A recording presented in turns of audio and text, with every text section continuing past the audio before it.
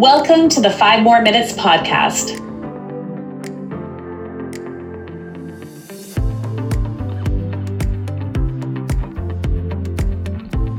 Oh, here we are. What are we, like day 28, 29? I've totally lost track.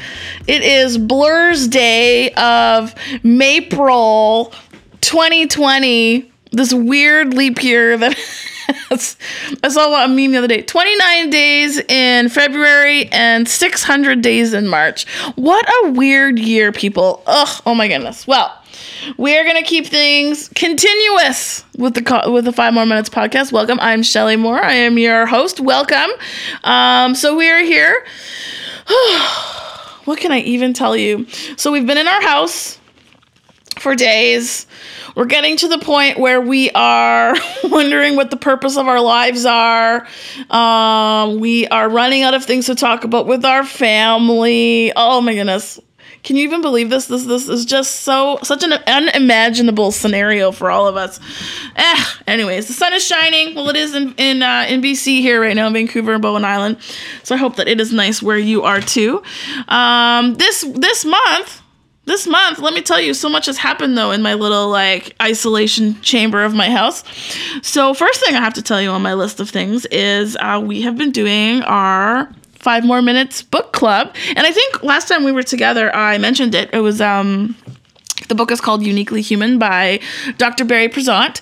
And I always get his name wrong. I'm sorry, Dr. Barry. I'm just going to call him Dr. Barry. And we've been meeting every morning at 9 a.m. On Instagram Live. And let me tell you, it's been so fun. There's been 200 people showing up. And it's quite funny because we're using the book as the kind of the anchor, but it's just turning into really funny rants and some really, really meaningful conversation. Like today we had a really great talk about, how we can refer to people with disabilities and, why it might be problematic to use the term special needs or even diverse abilities, and kind of the implications around all of that. We have some really, really incredible self-advocates that are joining. And I don't know, it's just really turned into this community that I really look forward to connecting with every single day. It's also keeping me having a little routine. So I think I've received some really nice emails from people just, thanking me and appreciating me for having this little morning, we call it the Secret Society.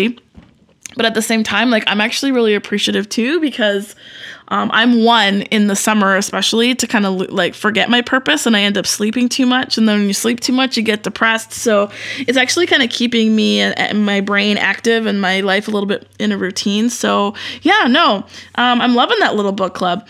The exciting thing is that we're almost finished this book up. We should be finishing it within the next couple of days. And we have a next book all lined up. So our next book is going to be Kids These Days by Dr. Jody Carrington. And I have connected with her, who is very excited to kind of be a part of this with us. And so we're going to start that on April 15th. So I've posted a little information about how to be a part of that book club on Twitter and Facebook and Instagram. So if you want to join us, all you have to do is come to Instagram at 9 a.m. Vancouver time, and it'll be on there live. But I'm also archiving all of the episodes, so if you can't join us at that time, just go look on the YouTube channel, because we're just going to keep going because it is so fun.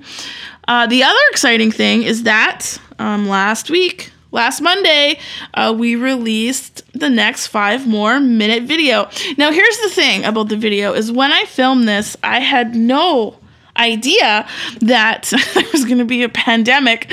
And so I didn't really think that this was going to align, this particular video was going to align with the context of society right now. But what's actually kind of interesting is if you've seen it, basically the big idea is that it uses kind of the metaphor of a quote that I saw. I think it's Alexander de Haya. It's Dutch. I'm going to chop up that name. And just really talking about, the metaphor of the garden. And, if a flower is not blooming, it's not the flower that you need to attend to. It's actually the conditions in the soil and the conditions in the environment. And so using that metaphor as a metaphor for classrooms to say, okay, well, if a student isn't thriving or blooming, like, special education services really often zoom in on the kid and how to fix the kid, as opposed to, wait a second, what if it's the environment that needs support? Now, the interesting thing about this, though, is that making this video, I was thinking that classrooms were the environment. But the part that's fascinating is that it actually is a really good video to describe right now, because the question is, how do we help kids thrive in this distance, continuous, remote learning situation? But we're still very much focused on the kid, as opposed to their entire conditions of learning and existence has changed. And so it kind of is a really good video to remind. I know it really reminded me about, this isn't just about recreating learning conditions, but how do we actually create conditions, period. Like, we have to create a garden for our kids, because it doesn't exist in the same way as the classroom. And so it's actually kind of a good video for the time, and I'm so excited to introduce you to my guest today, who is just an incredible advocate and parent and just navigator of the world. And we and her have a really good conversation today about just these conditions and how we can help our kids, especially kids who have disabilities, not just thrive, but navigate this new condition that exists that is completely different than a classroom in a school. So my guest today is, ready, drum roll, Tamara Taggart, my friend. Love her. She has become a good friend through this journey of inclusion. I've known her longer than she's known me, which we'll learn about. She used to be in television. She was a news anchor for a long time, and now she is doing some podcasts with Tellus.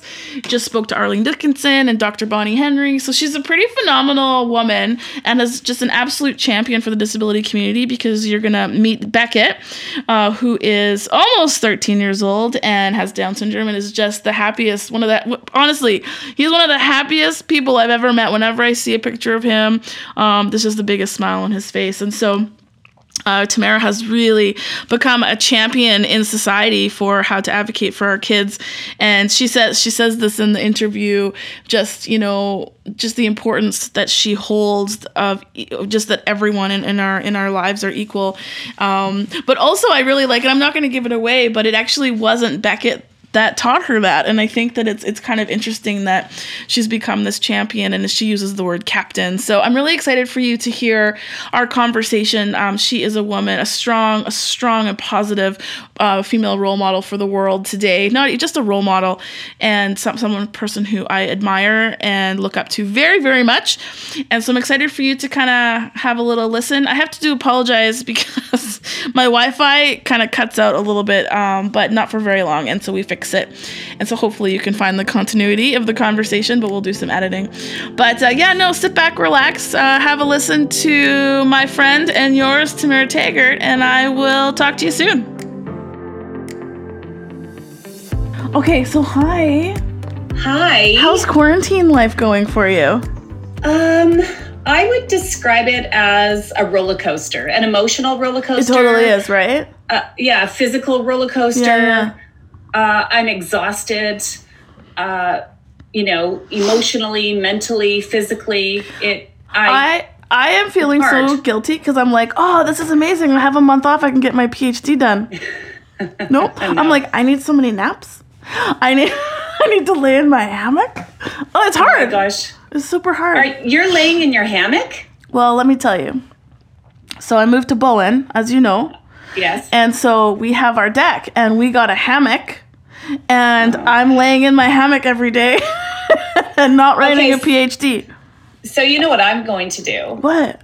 My kids are they've been quarantined for 4 weeks now. It's unreal, yeah. I am going to bring them over to Bowen and leave them with you, and you will never lay on your hammock again. It's amazing. We also have a pond with goldfish. So, I mean, we can do science. We can just...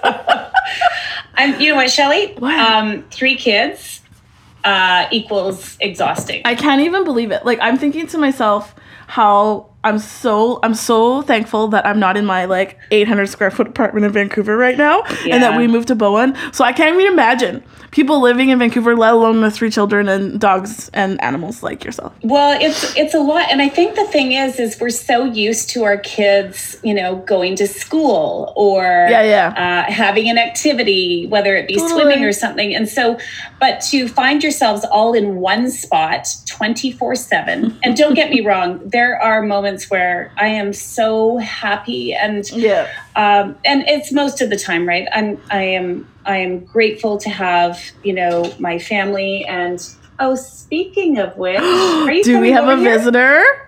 Come over here, Beckett. You're gonna sit there? Okay, he'll come over eventually. No problem. The thing about Beckett is Beckett does what he wants when he wants. It's on his time.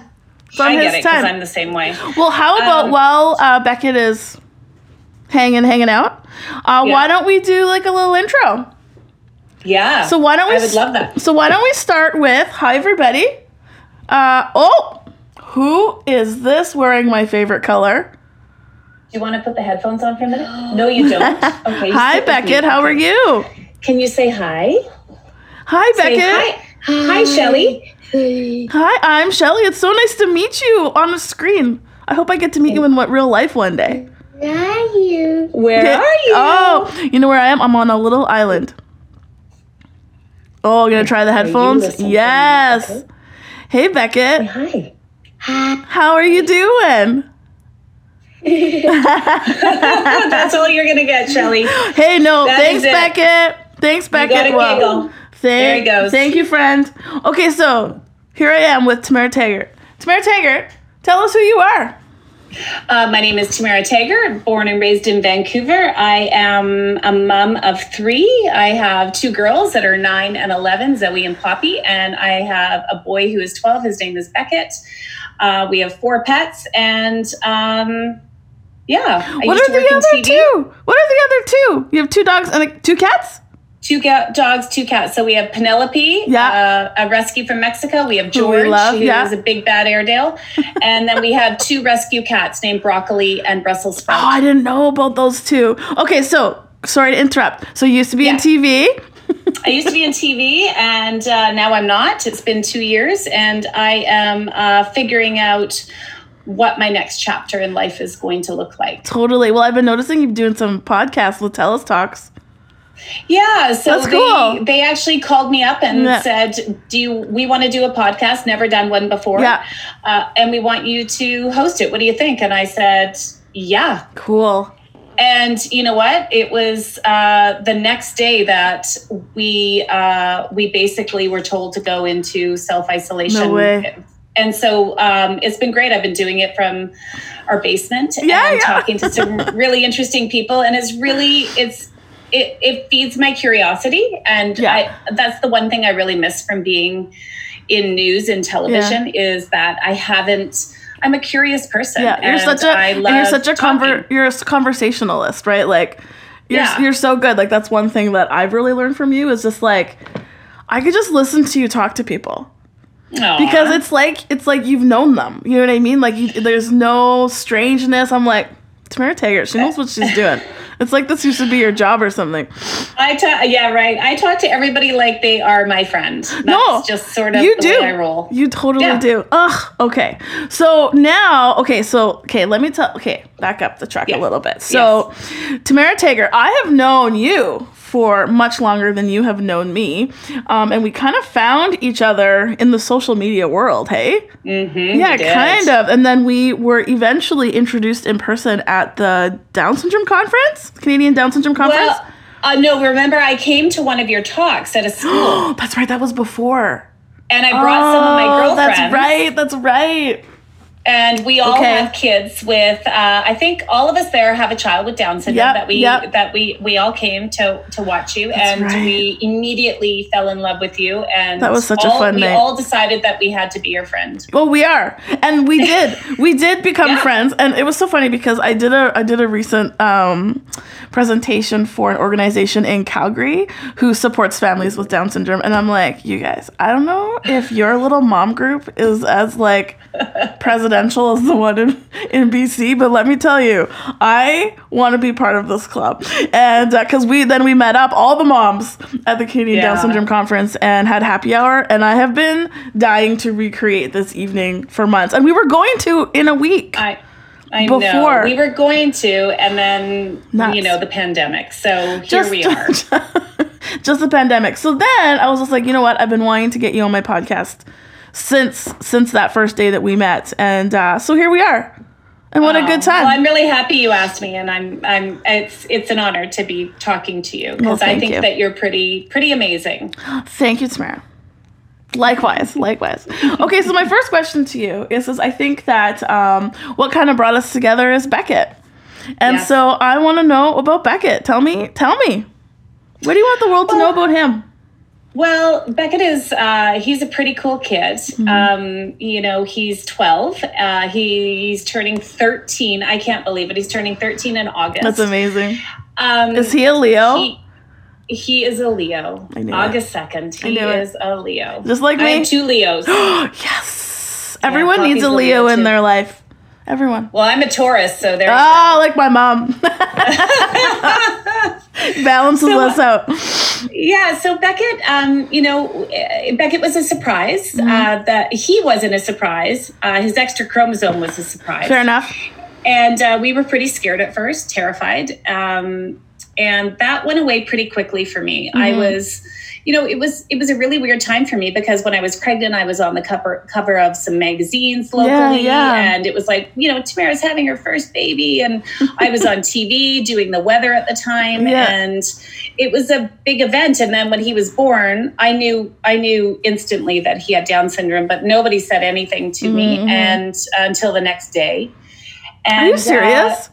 Yeah, because they didn't know either. And the funny thing is that when I can reflect back on it, my husband too. So my husband, Dave, is half Japanese. Okay. So when Beckett was born, the doctor said, "Oh, Dave, what is it?" And he said, "It's a boy, and he looks Japanese." He was so excited. So cute. Totally. Yeah. Right. And everybody looked at him and said, "Are you Japanese?" And he said, "Yeah, I'm half Japanese." And because of, there's some physical characteristics totally that come with Down syndrome. And so because Beckett had an almond-shaped eye, totally, different things, they were like, "Oh, maybe he doesn't have Down." That makes sense. They were thinking this. Maybe he doesn't have Down syndrome. Maybe he just, has some quarter some Japanese qualities. Totally. Exactly. So they did a blood test, and then 5 days later we had it confirmed. No way. Yeah, it was really, it seemed to take forever. And I'm not going to lie, we were devastated. Well, and even in that, I can imagine like in those 5 days of waiting, just like what the not knowing, the fear of not knowing, right? It was so scary for us. And, Dave and I both had Blackberries. So there's not a lot of surfing the internet on Blackberry. With the little pearl. Yeah. So, and I didn't look at anything. I really didn't. Yeah. Dave did. He was searching lots of stuff, and there was all of these questions. Anyways, it was confirmed. It was scary. And then I immediately said, okay, we're done. We're not going to be scared. We're not going to cry. We are the captains of Beckett's team. Yeah. And the thing about being a captain is everybody on the team looks to the captain to see how they are feeling. That's so true. So if we are going to act sad and scared, guess what? Our parents are going to be sad and scared. Our friends are going to be sad and scared. So nope, not going to happen. So Dave and I just really took this lead, as scary as it was, to just, this is our boy. We love him. He's, and I wrote, it took me 7 years. It took me 7 hours. It felt like 7 years to write an email to all of our friends. And I wrote it out and we sent it to like 200 people. Everybody I worked with, everybody Dave knew everybody. And it was and I've given that email to a lot of people. This is what I was going to say. Changed it. Yeah, well, I was going to say this too, because I think that, you were the captains for your family, but because you had such a public profile, you also became a real champion for the disability community around us, right? Like many people look to you for just guidance and how to be the captain when they have a child with Down syndrome and expanding even beyond that, right? I guess It is true in some ways. I remember the first two people that I talked to on the phone when Beckett was born. Yeah. And the thing I remember about them, they had kids that were older. But what I remember is when I phoned them, because I got their number from somebody else or they reached out to me or something, they dropped everything they were doing. That's huge. Talked to me for as long as I needed to. That's beautiful. And I thought, you know what? I'm going to be this person one day that somebody calls. You are. And I was. Yeah, and you I still am. And I said the same thing to, and I mean, a lot of the people that I talked to. Them, and you know them. I said the same thing to them. I said, you know what? Yeah. Here's what I promise you. I promise you everything's going to be great. Yeah. I do. I know you can't see this right now, but I promise you it's going to be great. And I promise you that one day you are going to be the person getting this phone call and you're going to say the same thing. And it really has worked out that way. And we've got this really beautiful community. And I'm really proud of our community. I love it. I love your community. I'm like, I would like a child with Down syndrome so that I can be like an authentic part of this community because it's just such a beautiful group of people. I just love it. It is. I've met the most... I have these friends that I would have never, ever met before, right? Here we are. And we never talk about Down syndrome. We never talk about, that's not what it's not our identity. It's not our kids' identity. Yeah. It's just, they just happen to have an extra chromosome. It brings you together. Your shared experience. So good. Okay, so. Yeah. This is a unique time in our lives right now. We talked a little bit about it, this whole social distancing thing. And, if a lot of my podcasts, well, I try and connect all my podcasts to the 5 more minute videos, which you watched today. And the videos were all filmed before I knew there was going to be a global pandemic. Okay. So, yes. I mean, how did you not know this, Shelley? But it's so funny because the one that I just released for spring, I filmed that probably a week before I got home. Do you know what I mean? It is close, but it had to be next because it's about spring. I can't show that one in December, right? No, you can't. And so then I started rewatching this, and my cousin does all the production. He's in New Jersey, and so he's producing this video, and I'm like, so the topic of this month's video is about spring, and it's about how do we create conditions in the soil for our garden, as opposed. I love it. Because when we're in the garden, we never put the emphasis of success on the flower. We put it on what are the conditions to create success for flowers to grow. And so this whole metaphor about what are the conditions that our kids need in classrooms, and how do we support those conditions so that our kids can blossom and our kids can bloom. But the thing that's weird right now is that all of the conditions have changed for everybody, right? Yeah. And so it's bringing up some really key questions, not just only we're now not only just supporting classrooms, now we need to support homes and families and parents, but also it's bringing up a whole bunch of questions about why we do the things we do in education in general, right? So my first question for you, and can we talk about Beckett? Because I know that you're an expert in terms of Beckett. If you were to think of the conditions of school, the conditions of learning if Beckett was at school, okay? And, what would you say works for him to allow him to be successful and to grow? Number 1 is routine. Oh, yes, good one. 100% routine. He needs routine, and he loves his routine. Beckett loves school. Yeah. We've been at the same elementary school since kindergarten. He's in grade 7 now, and he is one of the most popular guys there. Oh, I can imagine. He has so many friends. It's wonderful. So friendship is also really important. So we have routine and friendship. Yeah. And he's a visual learner. So he likes, he gets all of his lessons are very visual, right? And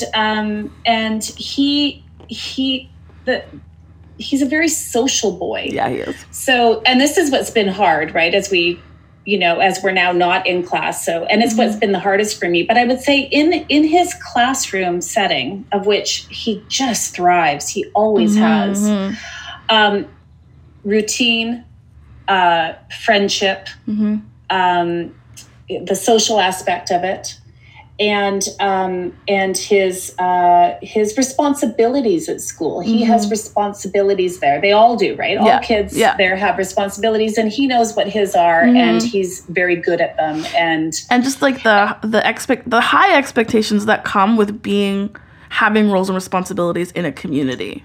Yes. Yeah, totally. And his responsibilities and roles may be very different than another child his age. Yeah. But they're still his, and they're still very important to him. And that's why he has done so well in the elementary school setting, because they know him. They've known him since he was 5. They're a very inclusive school. Yeah. And it's a smaller school, you know. It's And so, you know, he's in a portable, and he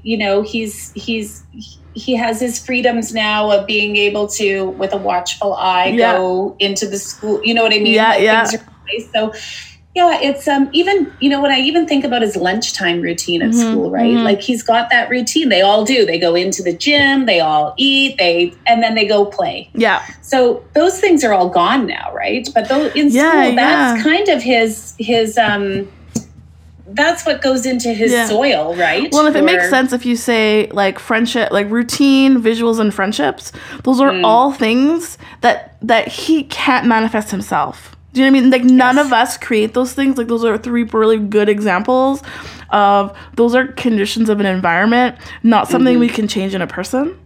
Yes. Right? And so I think those are really, really good examples. So then my next question was, you know, now that these conditions have shifted, and now, you know, he's now in his home with his family and his dogs and his pets and, you know, his life, you know, how or has those conditions shifted for him, or what in the environment has had to shift so that he still can be successful in this weird time right now? Yeah, so that's the thing. It's all changed. Yeah. It's all been thrown out the window. Yeah. We haven't figured out a routine. His friendships are obviously still there, but now they're through video. Right. It's not the same. No. It's very hard for him to understand. He has, and the visuals, you know, I've got his books and stuff like that, but it's really hard, Shelley. And this is probably the hardest thing right now for me and my husband, and for Beckett. And it's, you know, my girls are able to go online independently with their teacher and learn. They can do that, you know, at 9 and 11. And when they're done with their teacher, then they go and they work on their work. It's really quite amazing to watch. Beckett is not the same. The iPad to him is for fun. Yeah. You know, so, and when he's talking, so the first day that we arranged, so we're trying to take baby steps. Yeah. That's what we're trying to do. Like, and I'm talking baby. I feel like I'm starting all over again. And it's causing me enormous stress. Yeah. It is definitely what keeps me up at night. No, for sure. And so it's, you know, but the first time he talked to his support workers and his teacher, he wouldn't come to the computer. Yeah. And he kept saying, bye-bye from a distance, right? And so then I hung up from them, and I went in the living room, and he was crying, and I had to hold him while he cried. Yeah, it's so confusing. Because he doesn't understand. Yeah. And to him, everybody has abandoned him. That's what it feels like. Yeah, they were there, and now they're gone. Yes. No, totally. And I think this is, I think a lot of people are feeling this. Like, I'm getting so many messages from families and teachers, and just, and this kind of this, like, and I don't even know if anyone has actually said this to anybody, which is why I'm trying to be vocal about this. But like, what is the goal? Like, because these conditions have shifted so much, like, what is the goal within these new conditions, right? And is it to recreate the goals of a classroom, or have the goals shifted because it's like we're repotting plants? You know what I mean? Like, well, does the goal shift, right? The garden is starting from scratch. Totally. And so when you're thinking about, you're completely shifting the environment and the conditions, the goals for those plants have to also change, right? And so maybe the goal isn't necessarily that they're in full bloom. Maybe the goal is for them to sprout. Like maybe the goal is for them to just recalibrate.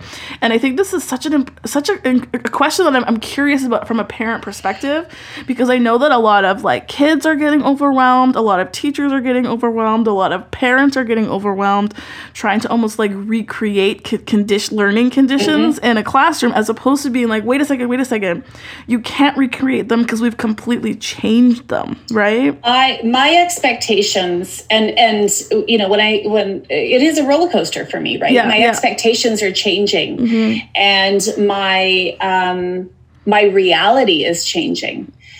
So I know my son, and I know that being online too much is not good for my son. It's not good for anybody, and it's not, right? That can't be the goal of this. No, and so I have to be with him when he's learning. I cannot leave my son in a room with, you know, while he's doing that. He will fool around, and you know, he'll show everybody his bum. He will, you know what I mean? Like he's always looking for a laugh. That's the thing about Beckett. He's always looking for a laugh because he's a funny guy. Yes, he's a funny guy. So I don't want to say I'm lowering my expectations, because I'm not lowering my expectations. But I know that what happened in the classroom 2 months ago is not going to happen in our house. For anyone. Yeah. No. You probably saw this tweet, but it was just like, this isn't even a distance or a homeschooling situation. No. This is a social isolation, and we're trying to keep people engaged situation. Keep them engaged and keep them connected. Exactly. Yeah. So for Beckett, and again, every kid is different. Yeah. The most important thing for me and Beckett's learning is that I keep up his speech therapy. That is number one for me. Yeah, that's important to know. That's actually number one, number two, and number three for me. Yeah, I love that. Now, that's going to be different for other people, sure. Maybe that's not number one. Maybe their child doesn't need any help with that. For me, that is super important. You know, so my main priority with Beckett is his speech therapy. For, you know, so that takes over for me for math or reading or anything, because he needs to work on that, because if he regresses, I am losing all of the hard work he's put in for his speech therapy. And that makes sense because, you know, like when this first started, they didn't call it home learning. They didn't call it homeschooling. They called it continuous learning, right? And so what's going to be the most important skill to continue so that when we pick back up, we're not going to lose those. So, I mean, that's why like people are targeting the big ones, right? Literacy, speech therapy, whatever those big rocks are. And so, you know, even just like giving people permission to let go of the other stuff, to be like, this isn't about recreating. This isn't about, I mean, because the other thing too is that like people are learning how to be distance educators overnight. Parents are learning how to be teachers and support staff overnight, right? And so just that like understanding that the goals have shifted because the conditions have shifted. They have. And the other thing is, you know, not every family has access to a computer or 100%. A laptop or, strong Wi-Fi or whatever it may be. Our kids have 2-3 jobs. None of them are full-time. They have 2-3 jobs, and obviously a very scary time for them. But we can't assume that everybody has access to the technology that is needed, right? Yeah. And so here's what I know is important for Beckett. He loves his 2 support workers. He has one in the morning, and then he has another one in the afternoon. And he loves his teacher, and he talks about them all the time. So we're trying to get in this routine where at 11 o'clock every day, he does a video check-in with them. That's awesome. That's awesome. Right? And that's our baby step now. And I think that's it right now. That's okay. And I love that he is able to connect to his support workers, because there's like some places where the support workers aren't connecting with kids, and it seems like an obvious like support that we would keep in place. So I'm kind of surprised. Listen, the thing, I am one of those people that I would go to the wall for our support workers. And I believe that support workers are treated poorly by by the school board and by, a lot of people. They're treated like glorified babysitters. Yeah. And they're not. No, they're not. And so I will always advocate for them to get paid more money. They don't get paid 100%. enough money. They should all be full time. They should all we could do a whole other podcast just on that. Absolutely. But I think that a lot of them are just scraping by money wise, and now they're in a situation too where we're all trying to figure out this new world together, and it's hard because many of our kids can't. Learning online doesn't work. And so right now we're just it seems like nothing, checking in at 11 o'clock every day, but that's where we're starting. That was week 1. And next week is week 2, and hopefully we can add in a little bit more, right? And see what happens. But, Beckett's attention span isn't there for it online. And we still need to figure out how to make it all work. And I think one of the big questions that have come out is, and this again is for, I think, a lot of learners where they either don't have access or don't have the digital technology skills to be able to interact for a long time, is kind of this assumption that distance learning has meant that you have to do your learning online. Right? As opposed to, wait a second, you can have your check-ins, but there's a lot of activities you can do just in your home with your family, right? And so this has been a really big question in terms of what can we do to support the environment of our kids right now, especially our kids who need extra support. It's almost just thinking, instead of thinking, how are we going to support these kids in their homes, how do we support homes to support kids, right? And whether that means is supporting parents, supporting siblings to be able to just stay interactive, whether that's speech therapy or literacy. You don't need a computer to be able to continue to be engaged and continue to target kind of those big area goals, Yeah. And again, then, I agree with you 100%, but then that the complication of that is, right? Here, you have parents that are freaking out about, how am I going to pay rent or my mortgage or buy groceries or I was just laid off from my job and this and that. This is such a weird time. So weird. And none of us, we weren't ready for it. I know I wasn't. I didn't even know that this was a possibility. It never crossed my mind before because I was just living my chaotic day by day, right? And so, parents already have this enormous stress on them. Most of us do. And now it's like, oh my gosh, I don't want to now they have leave my kid behind. And how do I do this? And how do I, it's hard, right? Having a kid with a disability is hard sometimes. And when I love having my family close to me and I'm one of those people that I'm, enjoying the small things and all that sort of stuff. It's still hard. I went and sat on the toilet the other day with the seat down and locked the door just so I could have 10 minutes to myself. And within 2 minutes, my 11-year-old was knocking on the door to tell me that she opened a new bottle of syrup. And I'm like, oh my gosh, I don't even care. Open it. You know what I mean? It's just you don't have to announce it's just so funny, right? And here we are 24/7. And it's so all I can do is laugh about it and try not to stress about it and pick one thing that's important to me. And for me right now, that one thing is Beckett's speech. And I think that's actually really good because my next question for you is going to be if you were to give advice to families in terms of, supporting their kids at home, kids who have extra needs or kids with disabilities, what would be kind of the one thing you would tell families? And I think that you kind of just said it. It's choose one thing. Baby steps, one thing. What is the most important thing to you and your family and to the longevity of being a learner? And I think that's a really good one. And the other thing, Shelley, is I'm one of those people where I always look at a situation. I go, okay, what's the worst thing that's going to happen? Obviously, we're all trying to stay healthy and safe, right? So let's not even bring that into it. But when I'm thinking about the learning, right? We've got till June, schools till June. apparently. And I don't think we're going back. I really don't. No, I don't think it's going to happen. And so what if my kids didn't do any online learning for the next 3 months? Yeah. They're not in grade 12. Like, that's a whole other ballgame. Oh, high school is a different ballgame, and I'm not there yet, and I can't speak to high school. Yeah. But elementary school wise and where we're at right now, Beckett's missing out on his grade 7 graduation, and his grade 7 grad pictures were supposed to be last week and all of those things. I'm going to not think about that stuff.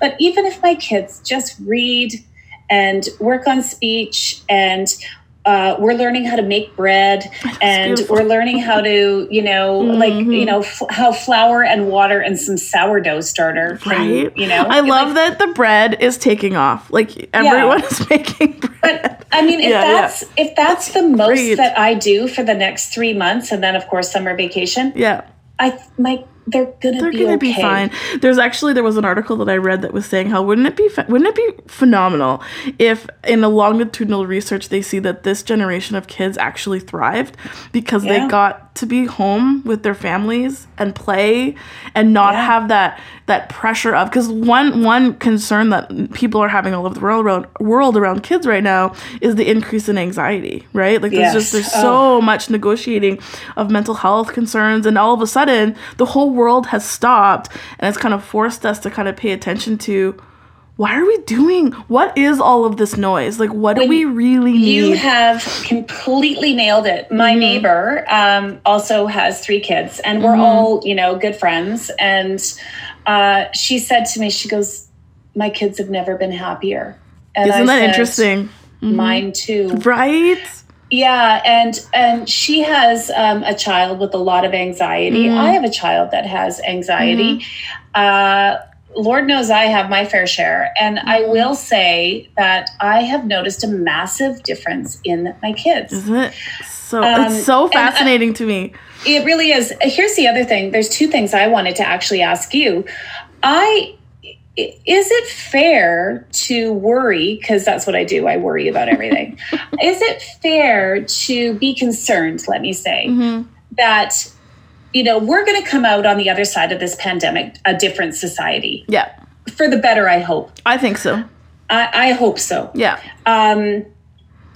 We might look at a lot of things different, right? Like, we might start looking at virtual healthcare more. I know I've downloaded the app, and it's a great way to, connect with the doctor pretty fast, and I don't have to go into an office right now. Education, we're doing it online right now. Are we going to get to a point where maybe this is, a way of learning? I don't know. Maybe we are. But could this possibly let schools off the hook for inclusive learning? Yeah, no, and that's a question. That is a question that has really come up. I've really thought about that. I think the saving grace in all of this is that everyone is struggling by not having connection.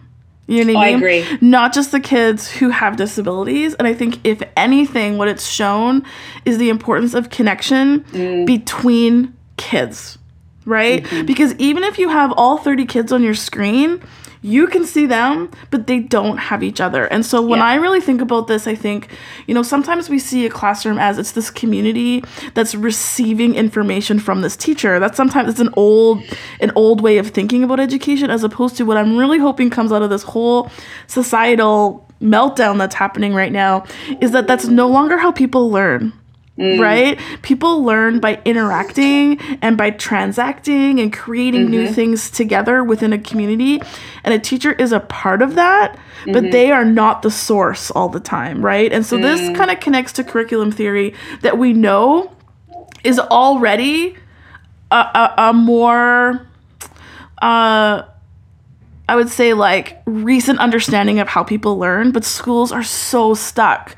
They're so stuck in this model of, I'm going to bestow upon you knowledge because you're empty. As opposed to, like, in this world that we're connecting, what we're realizing is that, like, kids need each other to learn, not just a teacher. And so with that, though, is that if we're really going to facilitate kids learning from each other, they can't all be the same.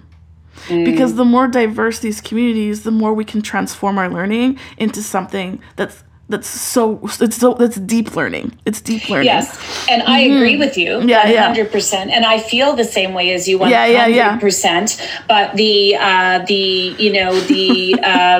the practical side, I think to myself, okay, well, it always comes down to the dollars and cents, especially when it comes to different learners, when it comes to the disabled community. We know this, right?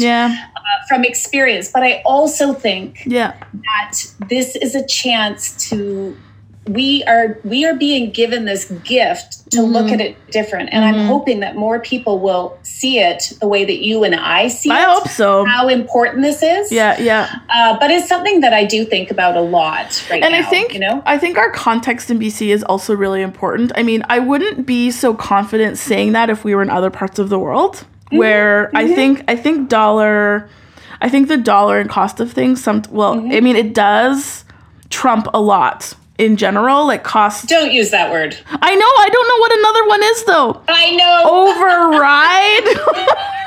Every time I say it, and I'm like, I need a new word. In many places, the dollar overrides the goal. Yes. And although, like, we have a very long and deep history in British Columbia of tensions between governments and funding and teachers, what I do think that we do have going for us in British Columbia is we are absolute leaders in inclusion, and we are absolute leaders in competencies. And I do not know how we can meet those competency goals in isolation. And I do not know how we can meet those competency goals digitally. I think digital tools and technology is a tool, but it in itself is not the garden. 100%. And speaking of gardens, so something that I wanted to do was I thought, oh, this is good. I ordered online some seeds. Me too. Did you? Yeah. And so the kids and I are I'm going to give them each a little thing on the deck where they can grow beans and peas and spinach and lettuce. That's so cool. And that's about it, right? And we'll just see how it grows because, we weren't doing things like that when we were living our busy lives 2 months ago. No, we weren't thinking about that, right? Like that would have never happened. It would have been on the list of things to do. Who has time? And all of a sudden now we have time to do things that are really important. They're really and connections. This is what I hope is if there was one takeaway that I hope we take from this in homes, in families, in education, in just society, is how much we need to connect with people, how much learning does not have to look one way for everybody, how learning is interactive, and how we need to make time for this to happen in every place in our lives and not just the classroom when our kids go to school for 6 hours. Exactly. Like it happens everywhere. I think the biggest challenge, though, for parents like me, well, I know it's a challenge in my house, and I know with some of my friends too. It's Beckett loves to have the iPad, right? Like he loves the iPad. And we were in this habit where we kept his iPad downstairs charging, and he would get up. Like he was getting up at 5 a.m. just so he could go down there and watch, Teen Titans Go on the iPad. Yeah. And then I would wake up and get down at like 7 and the battery would be dead. And I'd be like, Bud, what were you doing? Strategic. Right? That's pretty strategic. No, he knows, right? So what we've just tried in the last week is I said I hide the iPads now every night. They're in my closet underneath all my dirty clothes on the floor. And then I told Beckett, I said, you only get the iPad at 4:00. From 4:00 to 5:00, you get the iPad. Yeah. And I thought he was going to really hate me for it and really resist it. And he's actually been okay with it. It's the routine. I think it comes back to that routine. 100%. That's his strength. Yes. Oh, man, this is so good. This right? is so good. It's playing to his strength, right? That's exactly what it is. If he thrives in routine, how do we pull that in? So I'm reading a book right now for book club. I do a book club every morning at 9 a.m. I know. And so the book we've been reading is Uniquely Human by Dr. Barry Prezant. Have you read this book? I have not. It is, it's specifically talking about the autistic community, but there are some gems in there. And what I love about it is that it's changing the narrative of disability away from we need to make these kids comply, right, to how do we find those parts of our kids that they thrive in and use it both to their benefit and our benefit to help them learn and grow. Yeah. Like, it's all about the garden. The next book is, do you know Jodie Carrington? No. Jodie Carrington is like she's an up and comer in BC, but she's very established in Alberta. She's a psychologist, and she wrote a book called Kids These Days. And that's our next book club book, starting April 15th. I'm going to read it. No, totally. Jodie Carrington, Kids These Days. She also does a little live broadcast every morning, and so I've connected with her, and so that's going to be our next book. Well, I'm going to read it. So how do I join this book club? So on Instagram, it's every morning at 9 a.m., except for Sundays. And it's on live. And it's turning into kind of just like Shelley commentary and ranting. But so it's quite humorous. I'm in for it. Okay, 9 a.m. Can we do it during happy hour? You know what? We might have to set up another one. Tamara and Shelley happy hour. Where we solve the world's problems. Oh, exactly. It's so good. It's so good. Okay, I have one last question for you. And this is a question I ask to everybody on my podcast. Uh-oh. Okay? Because I like to see how people answer this question differently. So this is your question. Given who you are, because everyone comes to this podcast with the entire history of their world in this moment. So given who you are and the life you've lived, why is inclusion important to you?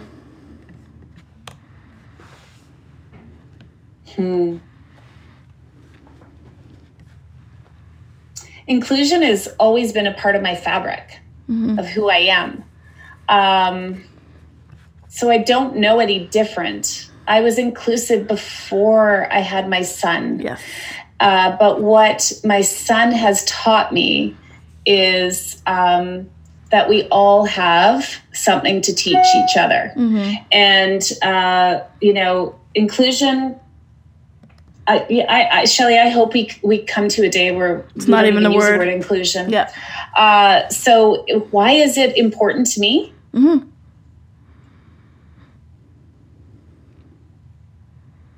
Oh my gosh. It's a good one, right?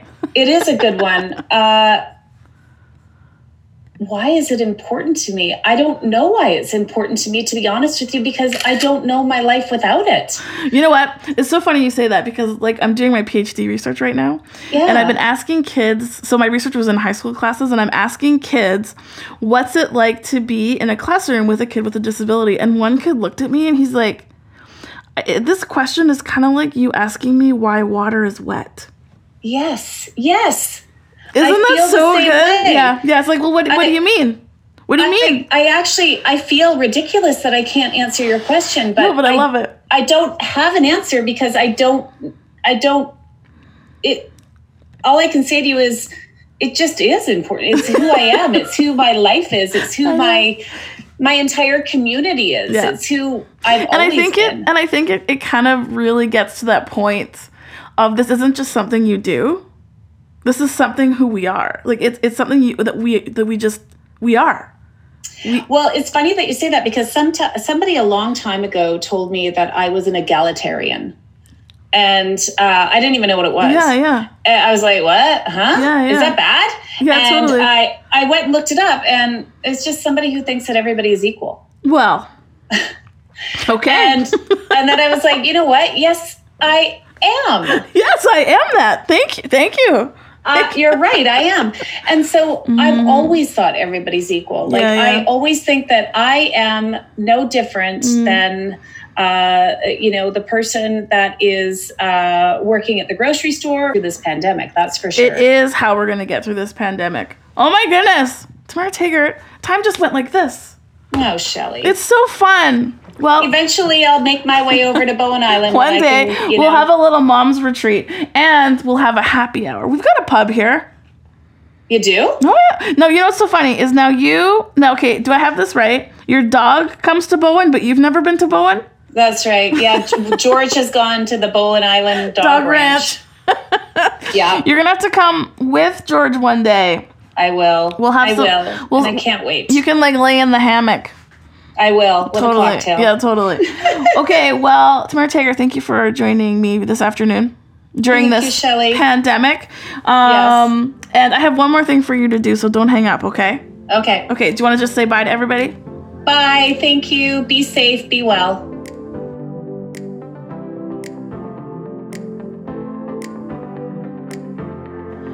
Tamara Taggart, she's so cool. I want to be her when I grow up. Isn't she rad? Oh man, she's such like a super mom. She's a super woman. I love her. She's just has such a positive influence in this planet of ours. But also just like she speaks from the heart, and she's like has such incredible experience to share. And I just love her. I love her. So I really thank her for taking time out of her day on this Good Friday to hang out with me a little bit, and Beckett, you as well, coming to say hi. It was so cute because we were on Zoom, and so he had his little headphones on, wearing green, looked so great. So just a few takeaways from my conversation with Tamara. I think the biggest one that I'm really getting from our conversation, but also just like in the world right now, is, you know what, friends, we need to go easy on ourselves. Like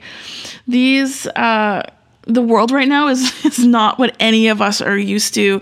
And it actually is a really good kind of example of, just the dysregulation that a lot of our kids feel when things are unpredictable. And, a lot of our kids, this is their everyday, or even like a lot of our families who have kids who are negotiating health impairment and, just the worry that they have of not being able to just navigate the world freely. And so I think this is a really huge exercise in empathy for all of us, but just to kind of give you an idea of it's hard. It is hard work. And so we need to kind of go easy on ourselves and our kids, and know that the goal is not to recreate school for kids right now. This isn't distance learning.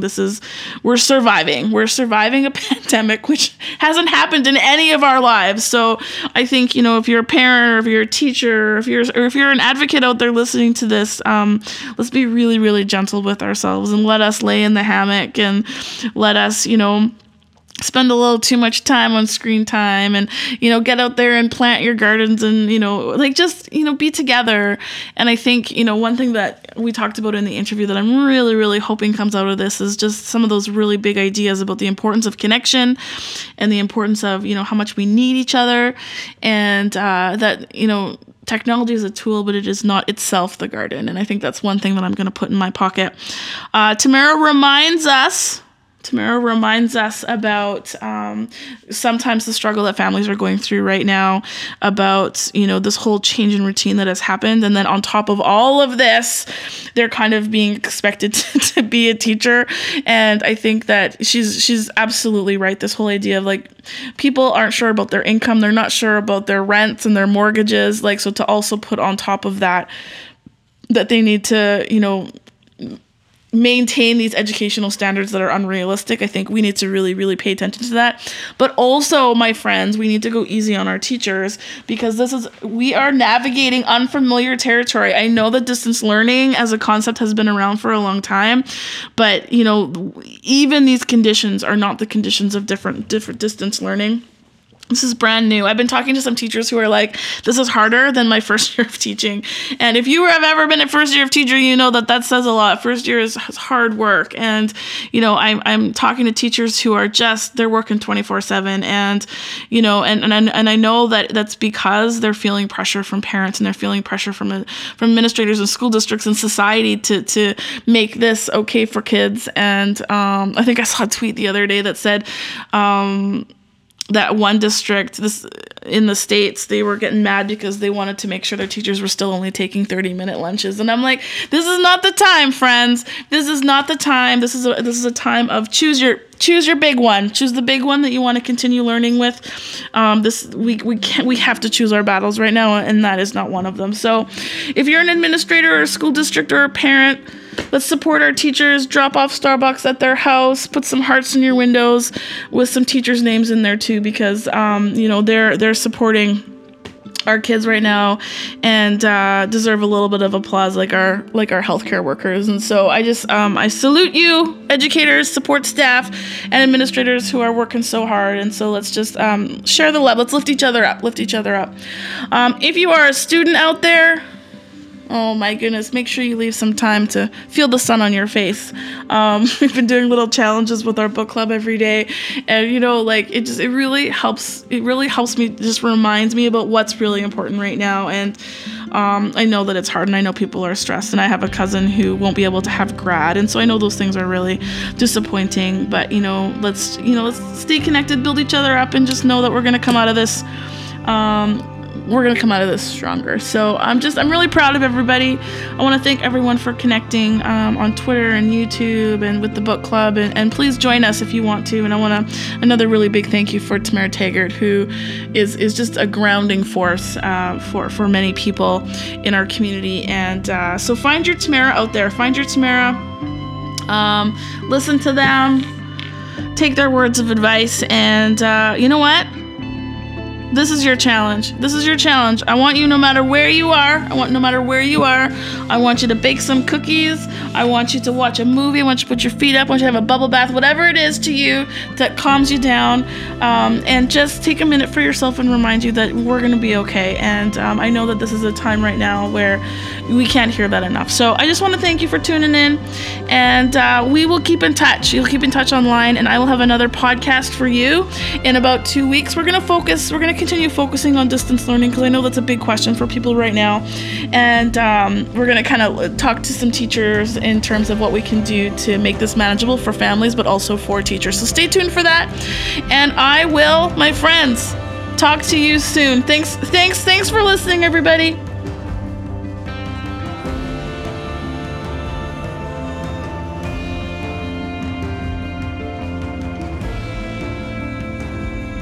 The 5 More Minutes podcast is produced by Shelley Moore and Paul Madsen. You can find the 5 More Minutes podcast on iTunes, Facebook, Twitter, Instagram, and on 5moreminutes.com.